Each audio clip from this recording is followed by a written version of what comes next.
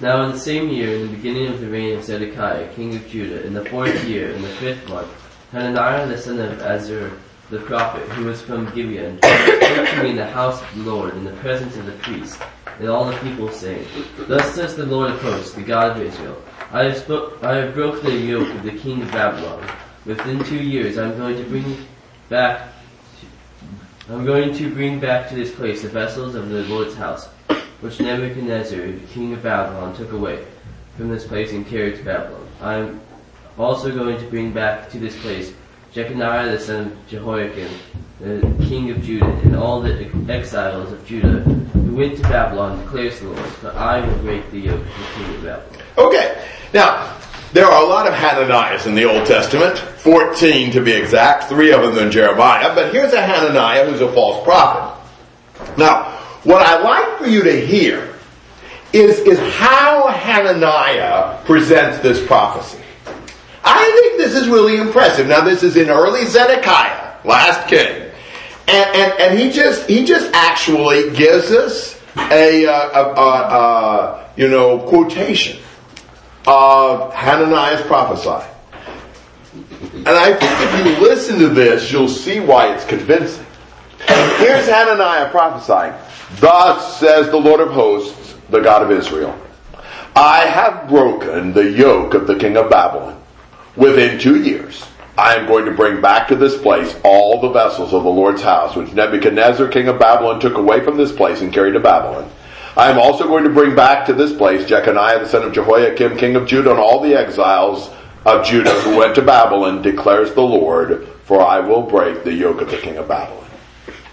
Now, what makes that prophecy so good? Give a specific time. Very specific, an exact time. I think that makes it sound more believable. A vague one is not as convincing as, saying within 2 years. Specific time. What else makes this convincing? He uses the same imagery as Jeremiah did. Yes, the same imagery, the same phrasing, the same formula. Thus says the Lord of hosts, the God of Israel. You can just hear God with phrases like, I've broken the yoke, and I'm going to bring back, and it declares the Lord. I mean, he's got the phrasing down to a T. This is exactly the way the true prophet spoke. He couches it in very Bible language. This is not the New Living Bible, or the Living Bible or whatever, sort of stuff. This is not some, one of the kooky paraphrases. This has got the King James language. It's right down the line. What else makes this convincing? It's claiming to be from God. Yes. It's directly from God, according to him. What else? What they want to hear. It's what they want to hear, and what pleases is the most convincing. Yes. What else?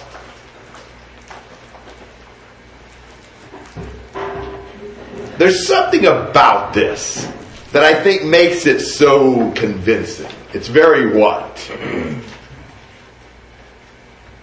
Hopeful. It's almost, it's not, I think I'm going to do this. It is, I am going to do this. This is done. Yes, exactly. It's very firm. It's very definitive. It's very strong. It's not tentative. It is, thus says the Lord, I will, I have, I am. It just sounds like this is absolutely the way it is. There is no, openness for, maybe it's not quite, or, not quite as much, or, this is very, and if somebody comes along and they tell a lie, but they tell it, in these really powerful, bold, kind of outrageous terms, it's more believable. You use style and you act like you know what you're talking about. It's amazing what people do. Take a salesman. What personality trait makes the best salesman? Confidence. Confidence. You know what kind of person makes a good salesman because they're confident? A very black and white kind of a person. A person who either they're all in or they're all out. A person who really believes in their product. Now, there are some people who are always saying, well, but in this situation, it might not. You have to look at this fact. You have to look at that. There are other people who are like, yeah, it's this or it's that. That's a good salesman. One who's totally convinced this is the best. There's no question. There's no qualifications. It's it. That kind of guy sells. The kind of guy who's more thoughtful about, well, yeah, but it's not all that, and there's some defect, he doesn't sell anything. Because he sees all sides of the question. So if you want to convince somebody, you got to just pour it on. You don't walk away. You say something really strong and outlandish, but if you say it with all your might, not with all your might like bombastic, with all your might like firm, definite, confident. If you're overconfident, if you're like, this is absolutely, 100% certain, no, that's over the top. But if you're just very calmly, forcefully, definitively confident, you're going to carry a bunch of people. Because it just sounds so good. We got to watch that. False teachers are like that. There are a lot of clever false teachers. They say it so strong. Well, the Bible says. That's just what the Bible says. The Bible says once saved, always saved. You can take it or leave it. That's what the Lord's Word says. Here's the fact. Nobody can snatch you out of God. That's the God's message. You believe it or not. Things like that. That sounds pretty good. Sounds pretty convincing. So, we gotta watch not being carried away with the style. We've got to really examine the message. So I think this is brilliant. Because I think it helps you to see why, besides the fact that everybody wanted to believe this message, why there are some stylistic and just kind of the way he does it things that make it even more convincing. False prophets do it well. Satan's sharp. All right, thoughts and comments on this, Brad? Well, Charlie, isn't there a passage in the New Testament that says they're very smooth talking? I can't remember which one. Wolves come to you in sheep's clothing. They transform themselves as angels of light. Maybe there's something else I'm not thinking about, but yeah. What about Romans 16? Does that have something like that? By their smooth and flattering speech, they deceive the hearts of the unsuspecting. Romans 16:18. Yeah. Other questions or comments? Sarah? It's sometimes easy to look at this and go, why did those stupid people in Judah, in Jerusalem, believe all these false prophets? Couldn't they tell the difference? And then you're presented with this example of the false prophet using all the tricks of the trade to make it sound good and all of that. And you begin to go, okay, I need to get down off of my little pedestal and not look down on these people who believe the false prophets in the sense that I was. And be, I would have seen through that immediately. Yeah. Not necessarily. Good point. Other thoughts? Okay, 5 to 9.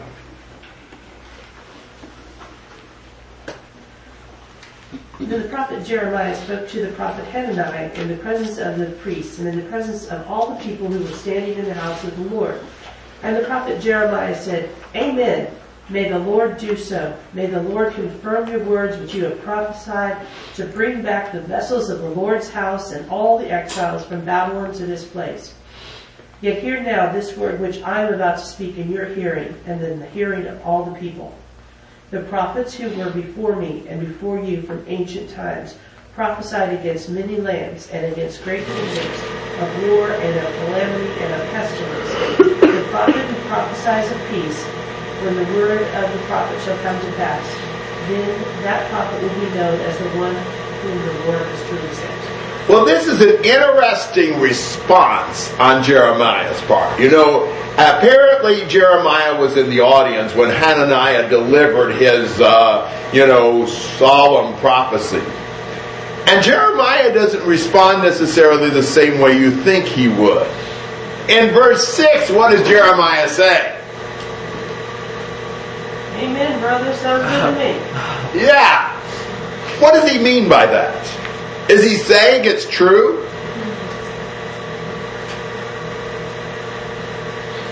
What's he saying? Well, obviously we prefer that be the case.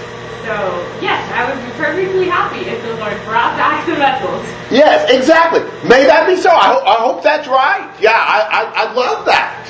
You know, Jeremiah is saying, yes, that would be a wonderful thing. Nothing would please me more than for those predictions to come true.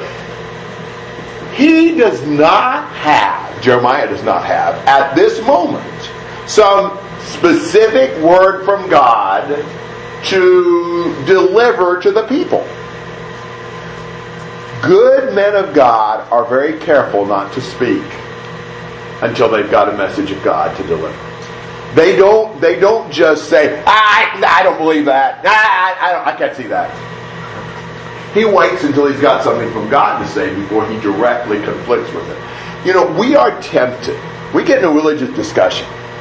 Somebody says something, we have no idea what to say about it. We've never studied before. We don't know how to answer. We have nothing in the Bible to back us up. But we go out on a limb with some outrageous statement about it just because we're in the argument and we want to win the argument. If you don't know how to correctly defend a position from the Bible, shut up until you do. It's not going to help us to just say, well, I just don't believe that. This can't be right. Or use some invalid argument. Better to say, I'd like to look at that more. I'll get back to you. Thank you for pointing that out to me. There's nothing wrong with that. We're like, I don't want to back down. I don't want to look weak. Forget it. It doesn't matter what we look like. We sure don't want to speak something that would be wrong. It is much better. Really, in the long run, it's more convincing if we don't speak until we know the right thing to say. So Jeremiah simply says, okay, I hope that's true. However, now here's my word. Now he doesn't make some affirmation, but he says, now I want you to hear this. The prior prophets, they prophesied against many lands and against great kingdoms of war, calamity, and pestilence. Now that's what we know about the prophetic, message, the basic prophetic theme. The prophet who prophesies of peace, that's more out of the prophetic mainstream. That is not the common message that the prophets usually preach. The prophet who prophesies of peace, when the word of the prophet comes to pass, then that prophet will be known as the one whom the Lord has truly sent. He doesn't completely deny Hananiah's words. He doesn't have a word from the Lord to do that with. But he does say, in this situation, when Hananiah is speaking something that's not a typical thing for the prophets to speak, then really I'll believe it when I see it. He's not saying it couldn't happen, but it's not the norm. It doesn't really sound, right. I mean, it's not the kind of thing he's accustomed to hearing from the prophets, so I'm going to reserve judgment. If it happens, praise God. But I'm not going to believe it until I see it happen, since this is kind of soft on covenant disobedience, and it's kind of speaking a message that the prophets don't usually speak. It's a very good position for him to be in. And he's warning, this is different. This caused me concern. But he's not coming out with some bold, confident statement on his own that he doesn't have. So it'd be cool. But there's this Brazilian expression I keep thinking of. I have one foot behind me. It's a great expression. I wish we had one like that. Maybe we do. I don't know what it is. But it's like, I'm a little reluctant. I'm prepared to back away. Because there's just some things about this that don't really ring right. They don't really add up very well. So I'll reserve judgment, but I'm skeptical because it doesn't sound like the other prophets have sounded. Isn't that a good way to put that? When you don't have anything else to go on, I think that's a proper response on Jeremiah's part. Thoughts and comments? Okay. 10 to 17.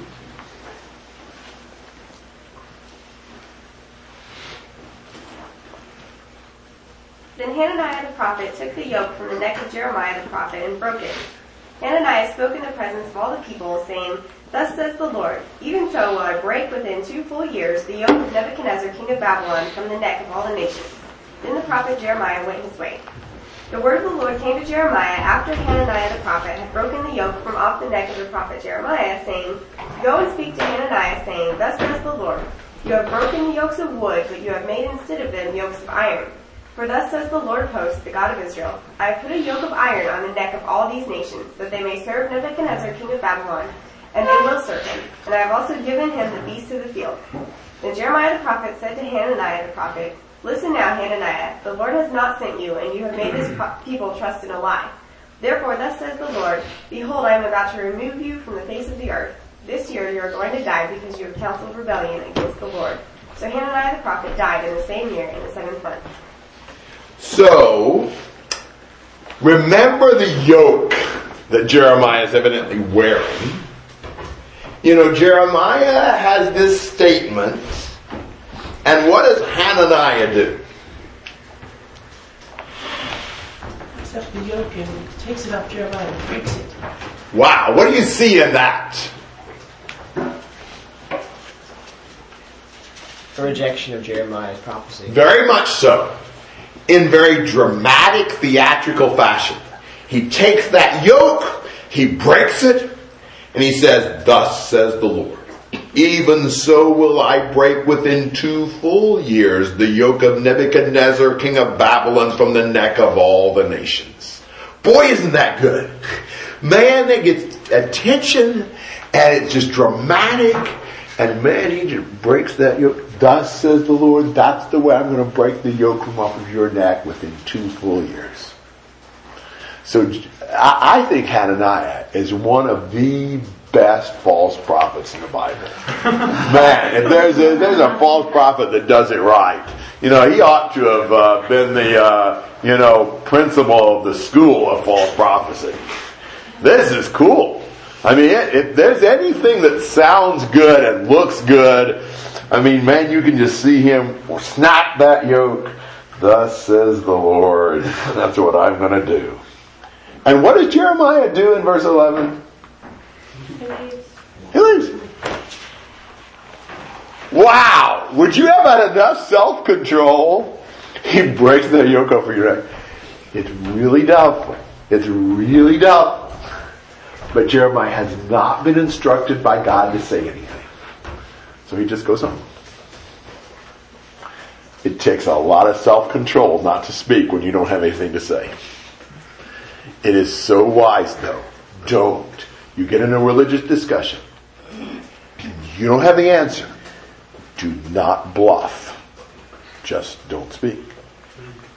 I don't know what to say about that. I need to look at that. Fair enough. What else are you going to... Is somebody going to say, well, you got to give me an answer right now? No, okay. You're going to look at it more. You don't have something to say about it? That's fine. That's what Jeremiah does. He just leaves. And then the word of the Lord came to Jeremiah. And he says in verse 13, Go and speak to Hananiah. You've broken the yokes of wood. You've made instead of them yokes of iron. Wow. Really, Hananiah has had the effect of strengthening the toughness of the yoke, because he's made people believe in the lie, hardened their hearts in unbelief, and so really what Hananiah has done is to increase how severe the punishment is. He's taken the yoke of wood and made it a yoke of iron. Yeah. He's made this a whole lot more painful for you guys. And everybody's going to end up serving Nebuchadnezzar, even the animals. So when God tells Jeremiah to speak, he doesn't hesitate. He goes right to Hananiah. And he says in verse 15, listen now, Hananiah, the Lord has not sent you. You've made this people trust in a lie. And therefore, thus says the Lord, behold, I'm about to remove you from the face of the earth. This year you're going to die because you've counseled rebellion. That's pretty powerful. God verifies Jeremiah's verdict by what he does to Hananiah. What month was Hananiah's prophecy? What month did he die in? How many months later? How many years did he say it would take for the vessels to come back? Yes. The prophet who predicted deliverance within 2 years died within 2 months. Now, what should that make the people do? Get a second opinion. Yes. Listen to Jeremiah. It doesn't. Why wouldn't you listen to Jeremiah after this? Because the problem's never been a lack of evidence. The problem is they don't want to believe what Jeremiah is saying, and no amount of evidence will ever convince them. But this is pretty powerful. This is pretty cool. Comments or thoughts? Sarah? What do you think that might have been going through Jeremiah's mind? I mean, there's this other prophet, he's using the right word, he comes in, and Jeremiah doesn't have an immediate, thus says the Lord, to come back. Could he have, I don't know, I would be sitting at home going, alright, so did I miss the memo that said I'm no longer the prophet of the Lord? Or Well, he was never the exclusive prophet of the Lord. Right. There were others. But still, he's got a reputation, in a sense, I guess, and at least to us, since we have his book and all that. I just wondered if he might, if that might have been something that could have been going through his mind, doubting himself, doubting whether he still has the message. And here's what I think. Who knows? I think he thinks, I don't think it's true. It doesn't fit.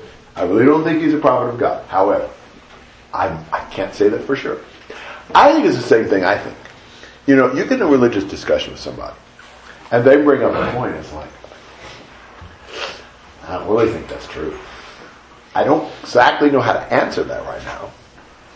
But it doesn't fit for me with some other things I know. I don't think it's true.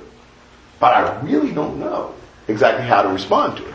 I suspect he's in that position. I don't really think he thought. What he said about this is just so different from all the other prophets. I'm going to have to wait till I see it happen before I'm going to believe it. I think that tells you he's skeptical. But he doesn't know for sure. So that's what I would do. I can think of I don't remember the specifics, but I just popped in my mind of the discussion I had with a couple of Calvinists, one particular, several years ago, a young guy in college, really sharp. And I don't remember what it was, but I remember he presented a passage defending once saved, always saved that I had not heard, and I didn't know what the answer was. And as I recall, I said, I really haven't answered that right now. I need to look at it. What else are you going to do? To try to answer something that you don't have the answer to doesn't work. How are you going to give an answer when you don't know what it is? So, it's better to say that. I think we're afraid, if I say that, then they'll never believe me. No. It's much more honest. Did I ever say I know everything? Did I ever say that I have the definitive statement on every passage you ever want to bring up? Well, no. I'm not trying to get people to think, well, you know everything about the Bible. I just want to help them believe and understand what it says. So if I don't know what that passage is really saying, how am I going to make a comment on it that's going to be helpful to them? Hold off. And then as you see it, maybe get some help, maybe study it, look at it in context, etc. And make sure you know what you're talking about. And when you do, then you can go back and say, I've studied this some more. And here's what it looks like to me. Here's why. Look at it. Other thoughts? Brad. And that's what keeps so many people from evangelizing, because they're afraid they're not going to know what to say and answer all the questions. Yes. And that's not a legitimate reason not to do that. No, and I've told you this before, but maybe this is a good context to say this again. When I was in São Paulo, one of the guys that started coming to our studies, Adão was in his mid-to-late 40s. He was a stockbroker, and he had been pretty influential in a denomination there. And he'd done some seminary. His ex-father-in-law was like third in command in that denomination nationwide. He'd been various things. So he was a pretty sharp guy. And but he started coming to our studies. At first, honestly, he was sharp enough at first. I thought he was really trying to maybe like find some open people and try to subvert them. We weren't sure what his intentions were, but we let him come and all that. He started coming to our worship services. So after a while, I set up a study with him. I said, we did that off those studies. We offer, we want to study individually. So he said, yeah. So we started studying several things. And he was converted after a while. And he later told me, he said, one of the things that really impressed me about you and Dennis is how often you would say, I don't know. He said, I've been around all these denominational pastors who clearly didn't know a lot of the time, but they would never say so.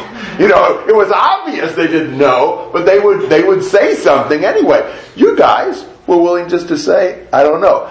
I wouldn't have thought that saying I don't know would have been a positive, helpful thing in him coming to the truth. But in his case, he saw that as being more honest.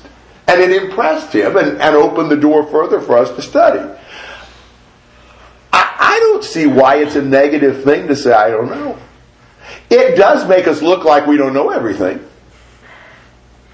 We're probably going to betray that sooner or later, no matter what we say, and that's accurate. If our goal isn't to try to impress people that we know everything, I don't think it's going to hurt the gospel for us to say, I don't know. And don't use that as a cop-out. Don't just say, I don't know when you do know, you just didn't want to hurt their feelings or something like that. But when you legitimately don't know, I've done before. I will really not quite know, but I didn't want to say that, so I try to come up with something on the spot. You know what happens every time you do that? About 5 minutes later, it blows up in your face. You're reading 3 verses down, and it said just the opposite of what you just said, or whatever. Much better to say, I'm not sure, than to say something that, is clearly wrong. Other thoughts? Yeah. When we ask somebody else a question and they don't know and they just, make up an answer or whatever, we can tell, and we don't like that. Right. So, I'm sure it's the same for them when they ask us a question and we are clearly making something up, that's not going to help them any.